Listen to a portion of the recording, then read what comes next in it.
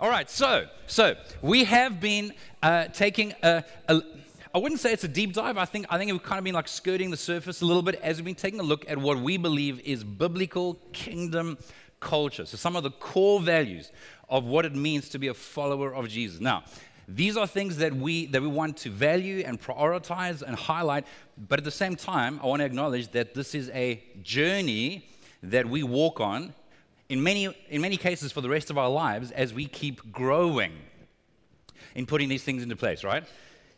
You don't just say yes to following Jesus and then boom, you're perfect at humility. In fact, if you think you're perfect at humility, I promise you're not humble. Okay, you've got some room to go.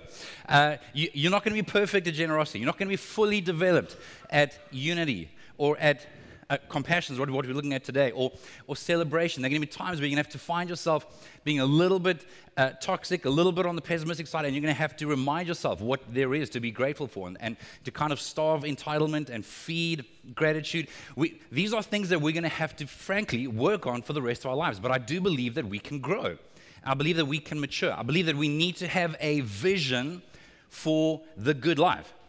Not the good life as most people would define it, but the good life as in, no, we can actually grow in our goodness. We can be better at our love for one another. We can be better at our levels of generosity where we hold loosely to everything that God's put into our hands. Gifts, talents, time, energy, relational ability. We can grow, but it does actually take a vision of God. I can actually be a person of love and joy and peace and patience and kindness and gentleness. And so it is a mixture of both wanting to continue to cast and remind ourselves of this vision, but also from time to time reminding ourselves how we can actually go about growing in these different ways. It doesn't just happen because we have good intentions.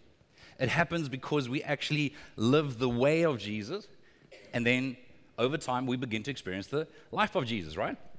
So today, I want to take a look at compassion and just a couple of comments before I get into some of the passages of Scripture. When I was first thinking about this and we were talking as a team and going forward, a large part of this is going to be, at least a large part of the application is for us to keep remembering that as we love God, we love people, and we have a lot of people around us that are in need of compassion, that are in need of love, that are in need of generosity. But today, I'm not going to focus so much on the needs relating to social justice, people that are under-resourced, vulnerable, the exploited, etc., although that is one of the applications. But I think that even that sometimes can be done with skew motives. So what I want to get at today is the heart behind doing good, the heart behind loving others, helping others, being moved to a point that we actually want to make a difference in someone's life. And I do believe, genuinely, that ultimately what I'm going to describe today, it is supernatural. It's not just going to happen because we will it hard enough. I think it does begin with that desire. It begins with a conviction. But outside of a healthy, life-giving relationship with God, outside of a relationship where we allow Him to love us and where He actually continues to melt our hearts, it's only as a response to that we can actually love others unconditionally, that we can value other people, that we can dignify, humanize other people, because we live, in my opinion, in a cultural moment of indignity, of intolerance, and where we tend to dehumanize anyone we disagree with. And it's so easy to do it because most of it is done from a bit of a distance. Most of it is done online or in a little conversation with people about other people, but it's seldom directly to the person. But what we don't realize is that we're actually feeding, in my opinion, a subconscious mindset of dehumanizing some people.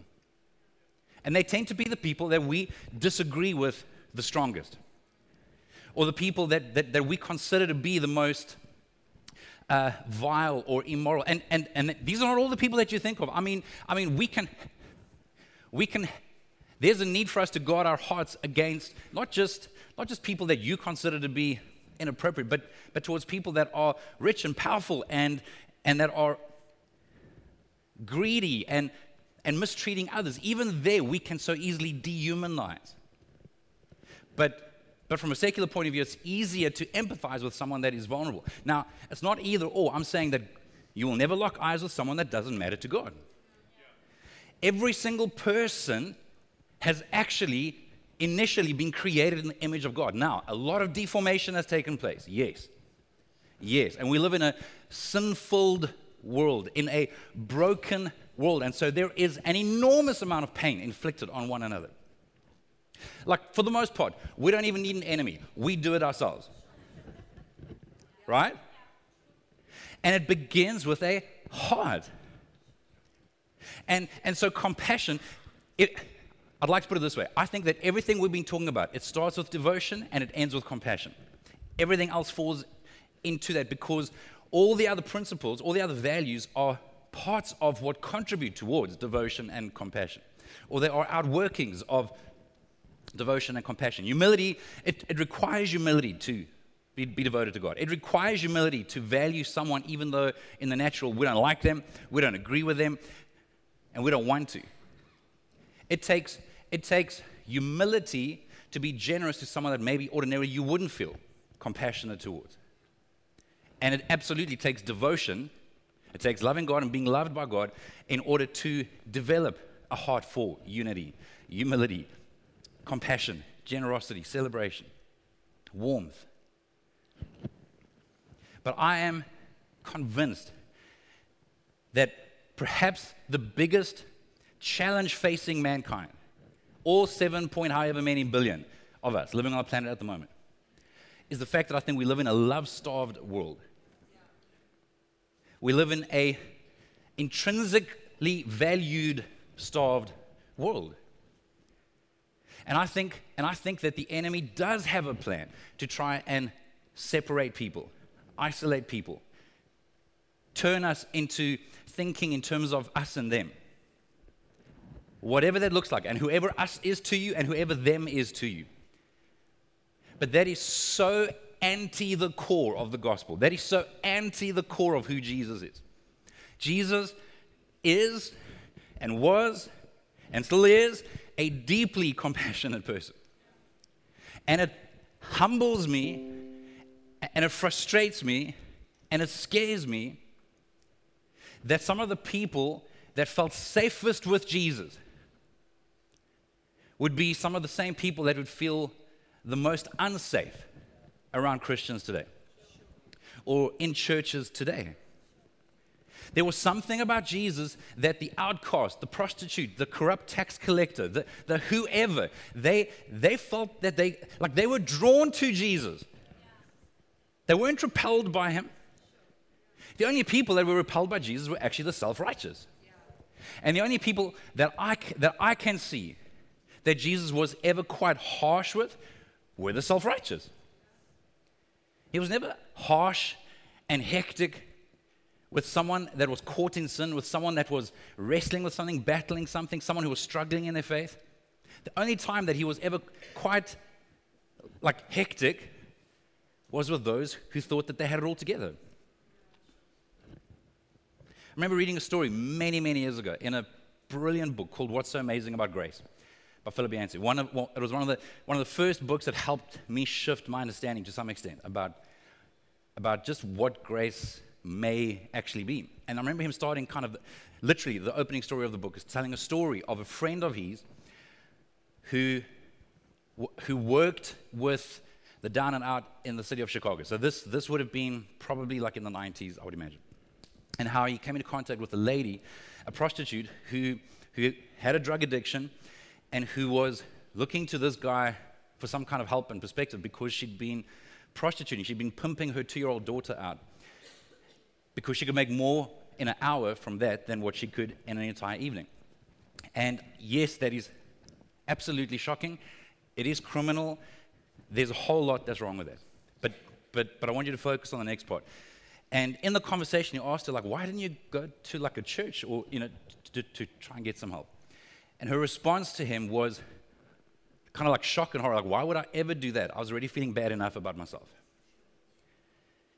Now that doesn't mean that there wouldn't be, I mean, part of the dilemma for this man is that he is obliged to report this criminal, because it is criminal behavior and you are destroying another life. I'm not watering any of that down. But I've had to ask myself many, many times since then. I probably read this 20 years ago. Are we creating the kind of culture, the kind of environment where we don't excuse and water down people hurting people, but where someone that is hurting someone that doesn't want to hurt someone would at least feel safe enough to say, I don't want to hurt people. I need help. And where there'd be enough compassion. I've been reading a few books over the last while on people in the LGBTQ community and just some of the response of the church and the gospel and all the rest. And again, it's just sad and humbling for me reading story after story of real people where they experience the most incredible rejection by the pastor or the church leaders. Now, I'm hoping, I don't know this for a fact, but I'm hoping that some of these stories are from a little bit longer ago, but I don't know that they are. And again, maybe your first thought is, yeah, but what's right and what's wrong? And I honestly think that should be secondary. I think what should be primary.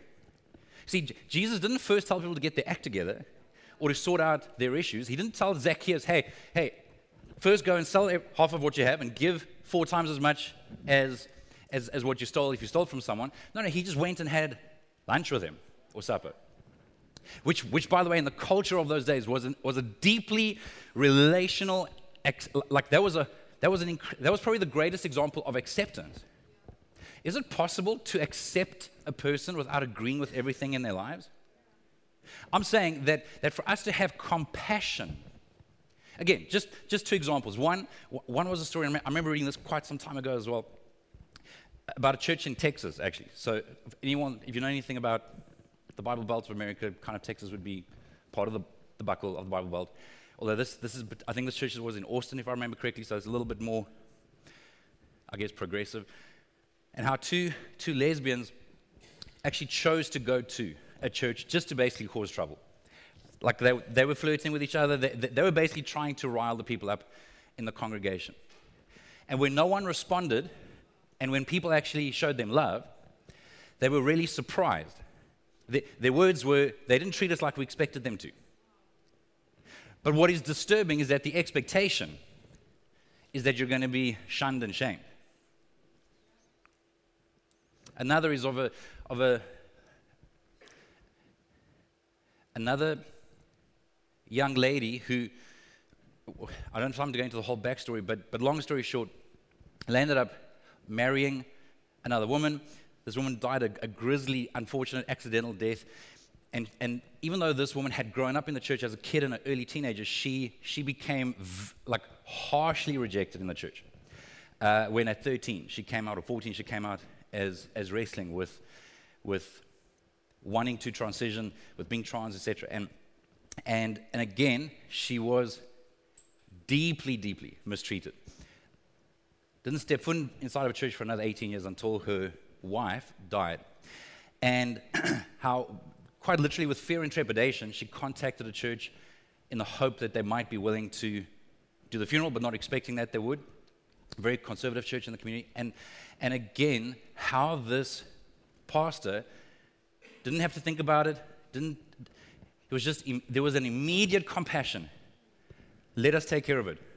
We'll cover the cost. We'll help you out. And in this most tragic, painful season of this person's life, how this brought her back to an appreciation for God and His love and His people. But those stories are so few. Now I'm using examples from what is probably the most controversial or sensitive conversation and debate in our cultural moment. The point I'm trying to make, and you may have easy thoughts about some of the examples I'm giving you, but what about that politician that actually, if you're honest with yourself, you hate? What about that business person who you just assume is greedy and exploitative? Or what about that person in your class or that person that you've heard things about at work or at school? We all, I just want to be clear, every one of us, if you're a human being, which if you're not, that's weird, okay?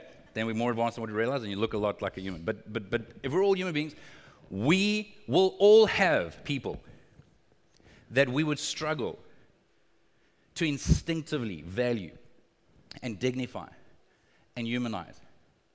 And as a Christian, if you're a Christian, if you're following Jesus, so not if you say, I'm a Christian, I mean if you're following Jesus, the answer isn't that we're going to deny that, it's that we're going to acknowledge it when it happens, and we're going to ask God to help us. Because we want to love people the way that God loves people. Amen. If you assume that God hates all the same people that you do, you can be sure that you've created God in your image. And we're not being formed into His.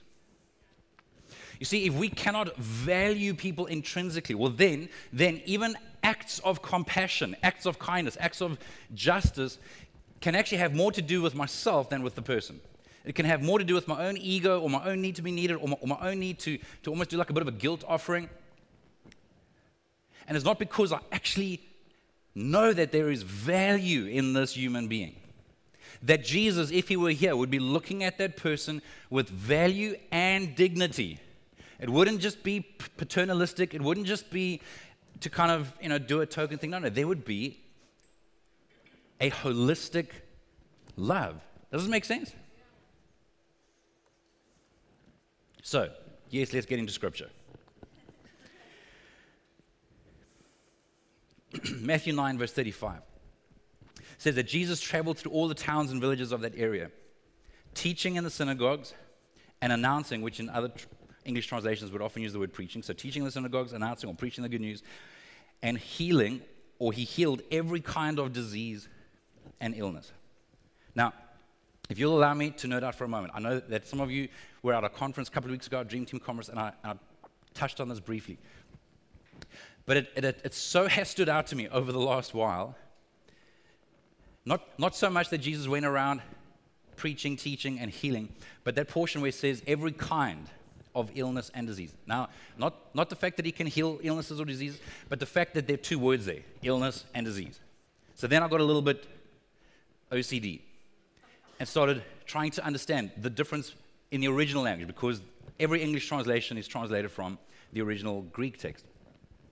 And these two words, which is nosos in Greek and malakia, malakia in particular, only appears 3 times in the whole of Scripture, all 3 times in the book of Matthew. And the 3 times that they appear are in Matthew 4, verse 23, this portion I just read now, Matthew 9, verse 35, and then again a few verses later in Matthew 10, verse 1. Now, without having the time to unpack it all to you, what I believe it means is that Jesus doesn't just want to offer healing. And by the way, even that term healing comes from the root word that we get the word therapy from. And it's not just to be therapeutic in 1 or 2 senses, but it's actually to serve in such a way that people find restoration and healing holistically. Now, those 2 words, the short version is that it is not just referring to physical ailments. It is referring to everything. Every malady, every mental illness, every psychological rewiring that needs to take place. Our deepest emotional needs, relational needs, social needs, physical needs. He went around healing. He is able to heal every type, every kind, even as we prayed earlier at the end of worship. There isn't a challenge that you're facing. There isn't an issue, if I can use that word, that you've been battling maybe for your whole life, that Jesus isn't able to or wants to speak into or encourage or lead. Now, it's not always, in fact, I would say it's not even often just a miracle like that. I would say most of the time, it's actually a process. Because even the word saved, that appears 54 times in the Gospels, in the New Testament, even that word saved, some of the time it's referring to a spiritual salvation, but actually a lot of the time it's referring to a physical deliverance or a holistic healing. Sometimes it is protection from physical harm. The point is that Jesus doesn't want to just touch one part of your life. He wants to touch every part of every person's life. And some of the time it's going to be through deliverance. A lot of the time it's going to be through discipleship. So that's why it's interesting, it's important to note that Jesus went teaching and preaching. Preaching means I'm proclaiming the truth. But teaching is I'm going to tell you how to live in this truth. I'm going to teach you how to live in freedom, how to live in increased Wholeness and health. Come on, is there anybody here that would like some increased healing, some increased wholeness in their lives? Okay, 4 of us. I'm just telling you, I wanted. No, guys, no jokes. I want increased healing and wholeness in my life. That passage in the Message version, I love the way that Eugene Peterson translates that. He says that he healed their diseased bodies, healed their bruised and hurt lives.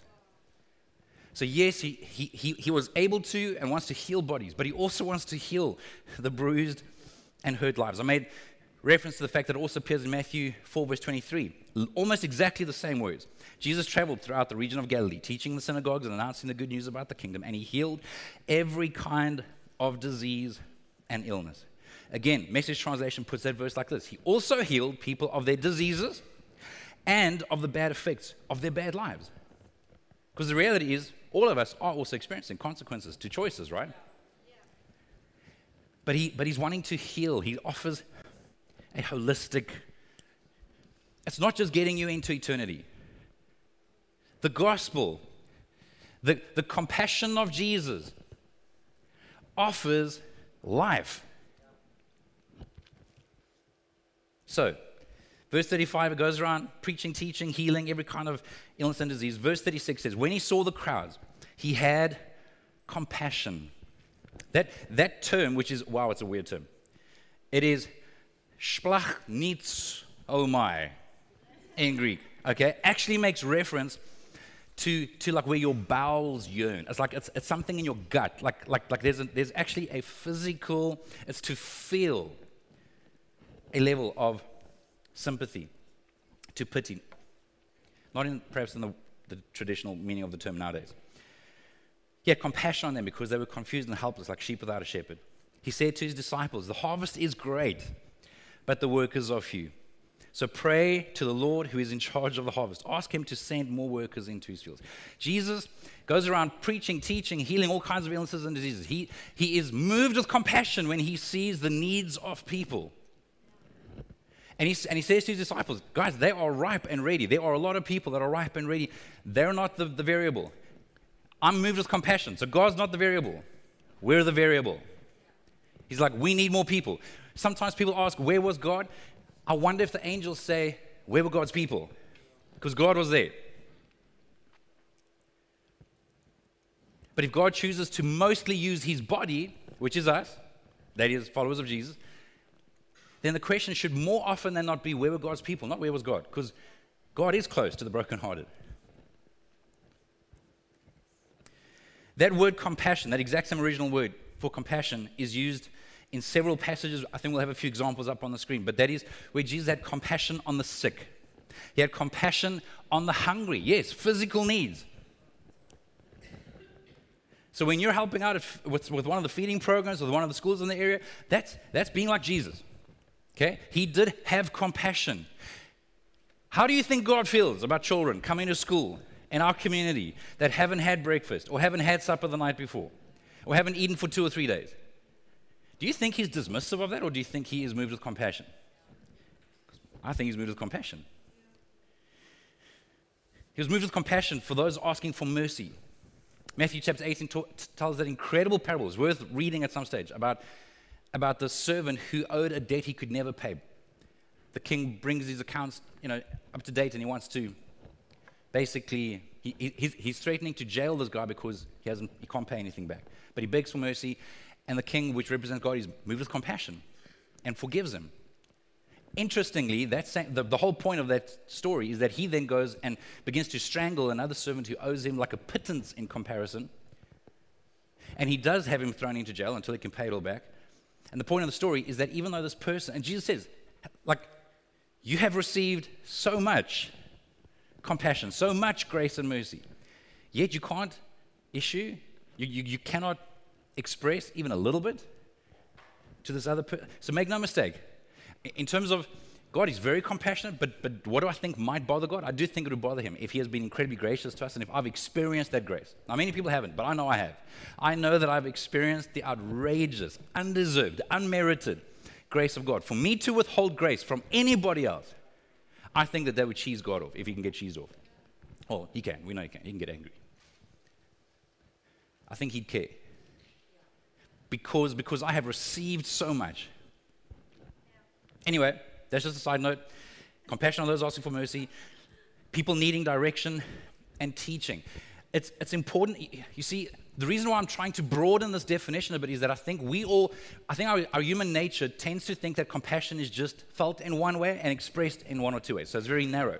But it is so much broader than that. Mark 6 verse 34 says, Jesus saw the huge crowd as he stepped from the boat, and he had compassion on them because they were like sheep without a shepherd. So he began teaching them. That stands out to me. It doesn't say he began feeding them, began clothing them. No. In this particular, so yes, he does that as well, but in this particular context, he began teaching them because it actually takes compassion to want to help someone, to want to disciple, to want to walk with someone, to want to help someone grow. So that's why when you lead a life group and you feel intimidated and you don't know how to do it all and you feel like you're in over your head, well, be encouraged that is an act of compassion. And yes, we need God. If you're getting involved in one of our next generation serving areas, yes, you require just as much compassion to want to run a small group for a bunch of 6-year-old boys. In some cases, you might need more compassion. I don't know. Maybe more when they get to 12, 13, 14, 15, 16, 17, 18, 19, 20, 21, 22, and then they become human again. Anyway, please don't think that compassion is only if you are serving in a one-dimensional social justice way. That is also compassion, absolutely. But everybody cannot do everything. We are a body. And if every Christian tried to do everything that every preacher tells them to do, you'd need like 72 hours at least in every 8 hours of the day. So you can't do it all. But we are all called to have compassion. And let compassion drive service. Let compassion drive teaching or discipleship. Let compassion drive serving coffee. Remember, we don't serve coffee here, we serve people. Or it takes compassion to persevere with a colleague or someone at school who maybe ordinarily would drive you crazy, or maybe they're really lowering your street cred, and you're like, oh, I don't want to hang out with you, I'm meeting in public with you, but I'm compassionate. Oh, okay, I'll persevere. Like, it's compassion. He had compassion over a mother grieving the death of her son. Honestly, I'm embarrassed to admit this, but I'm just telling you, again, there's room for all of us to grow. There's room for me to grow. I want to do better as a person and as a church at serving, supporting, and comforting people that are grieving. I don't think I'm great at that, and probably because of that reason, maybe we're not as good at that as what we could be. He was compassionate towards the repentant. Story of the prodigal son, Luke 15. Father had compassion when he saw his son running. Now, just by the way, as a side note, that story, I know many of you would be familiar with the story of the prodigal son. He had compassion as his son returned home. But in this particular case, compassion didn't cause the father to go and rescue his son from his choices and consequences. The Bible says that the son came to his senses. And I think way too many well-meaning Christians, so this is just a counterbalance to the overly emotional, sentimental stuff that might stir up. I think very, very many well-meaning Christians would have wanted to go and make the younger son's life as comfortable as possible in the pig pen, when the father was actually waiting for him to come to his senses. And he knew that, to some extent, it was going to require discomfort and pain. So I know that there have been times in my life where I'm working against God, because unconsciously, it's almost like I think I have more compassion than God. I mean, I don't consciously think that, but there have been times where I'm so burdened for the person. I feel so sorry for them that sometimes I've wanted to intervene when I think God's like, okay, I'll wait for you. I mean, you're delaying it by 6 months, but I'll wait. Does it make sense? Love and compassion doesn't mean that you rescue every person. Or remember, that whole idea of a friend to their future, not just a friend to their feelings. Anyway, that's a side note. And then, I want to kind of conclude with this, which doesn't mean I'm going to be done in 2 minutes, so don't the worship team come up just yet, or anyone switch off. Hang in there. Because this is actually the part that I want to stand out the most for us. I believe that Jesus also set an example of being deeply compassionate to those that are different and that disagree. In Luke 10, verse 25 onwards, in fact, that's where that passage on the wall comes from. It says, one day an expert in religious law stood up to test Jesus by asking him the question, "Teacher, what should I do to inherit eternal life?" Jesus replied, "What does the law of Moses say? How do you read it?" Because this guy's a teacher of religious law, right? So he says, so the man answers, "You must love the Lord your God with all your heart, all your soul, all your strength, and all your mind, and love your neighbor as yourself." Jesus is like, A+. Right. Jesus told him, do this, and you'll live. Love God, love people. Then, here's a man that we can probably all relate to. The man wanted to justify his actions. Ever wanted to justify your actions? I sure do. So he asked Jesus, "Who is my neighbor?" See, it's easy for us to love people that are like us. It's easy for us to love people who think like we think and act like we act and have the same values that we have. So please understand that question, that is the context for how Jesus replies with the story of the Good Samaritan. Jesus replied with a story. A Jewish man, this is important to know, was traveling from Jerusalem down to Jericho, and he was attacked by bandits, stripped, beaten up, left half dead beside the road. By chance, a priest, that's like a pastor in others, came along. But when he saw the man lying there, he did see him. We can all pretend we don't see stuff. When he saw the man lying there, he crossed to the other side of the road and passed him by.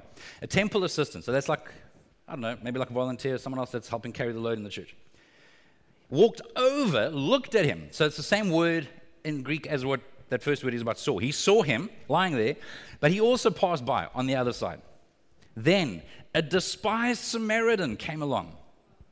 And when he saw the man, he felt compassion. Now, for those of you that aren't too sure of the history,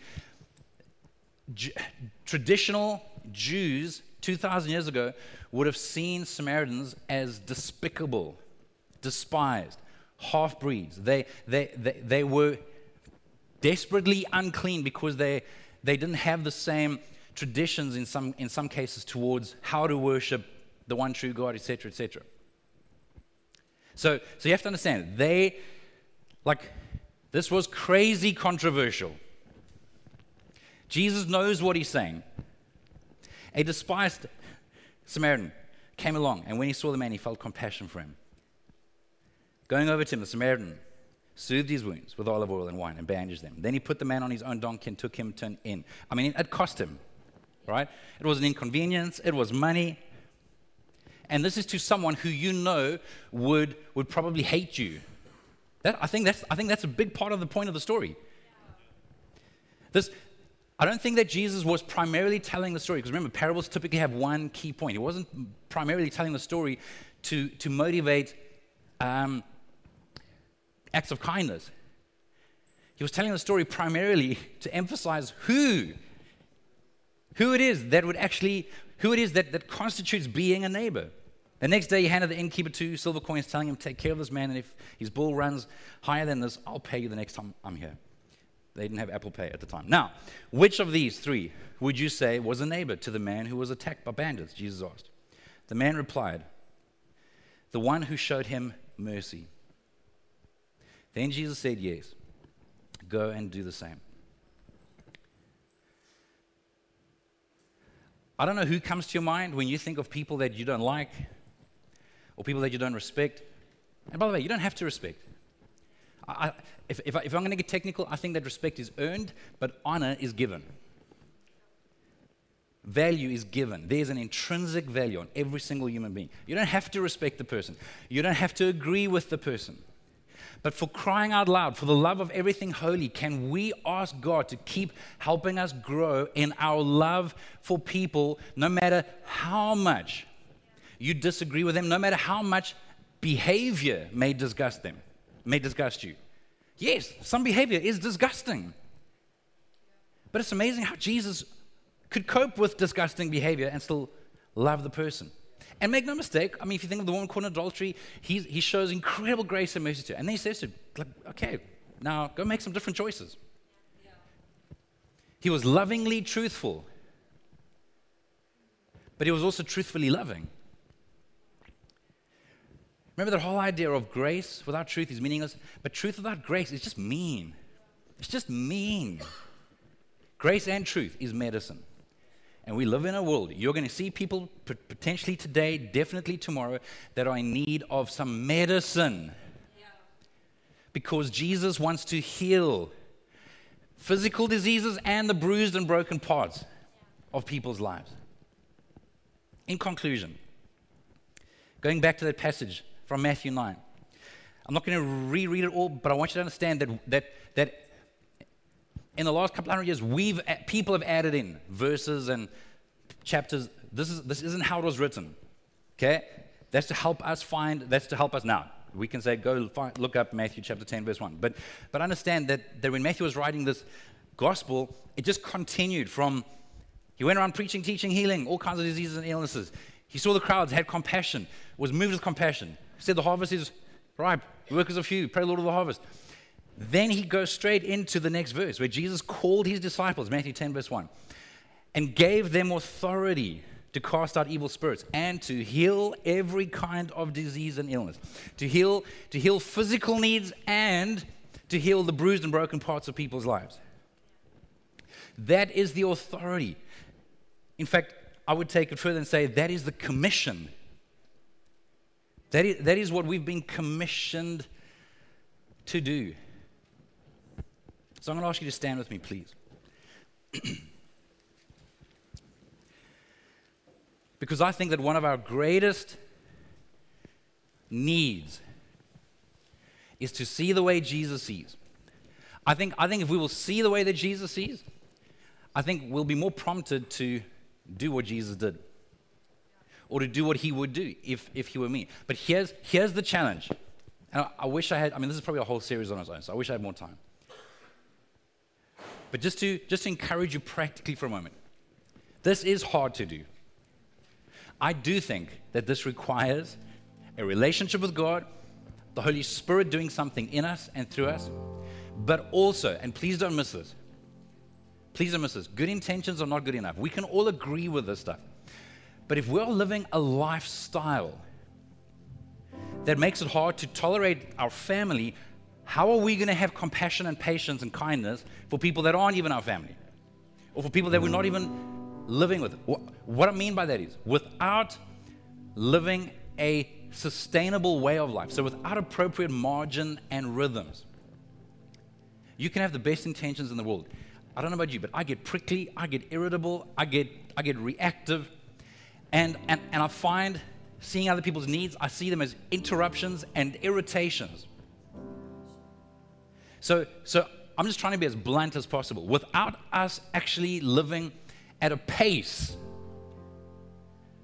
that is healthy, if we just keep squeezing everything out of every moment of every day and we just keep adding more and more and more in, I don't think it matters how much we agree with this. It doesn't matter how much we want to be loving and compassionate and kind. We're not going to be loving and compassionate and kind. We need sleep. We need exercise. We need to watch our diet. We need time with God. And yes, we need to work and carry responsibilities. And all of this is within a healthy rhythm, so that we're not just getting a job done when we're at work, or we're not just getting through our classes when we're at school, but actually the way that we are turning up. We're able to bring some healing. We're able to bring some medicine, because we're not just seeing it as a job. We're seeing it as our mission field. We're seeing this as the place where the harvest is ripe. So I'm just saying, practically, if nothing changes, nothing changes. And if we're just going to keep living where we're burning the candle on both ends and the middle, well, guys, we're not going to change.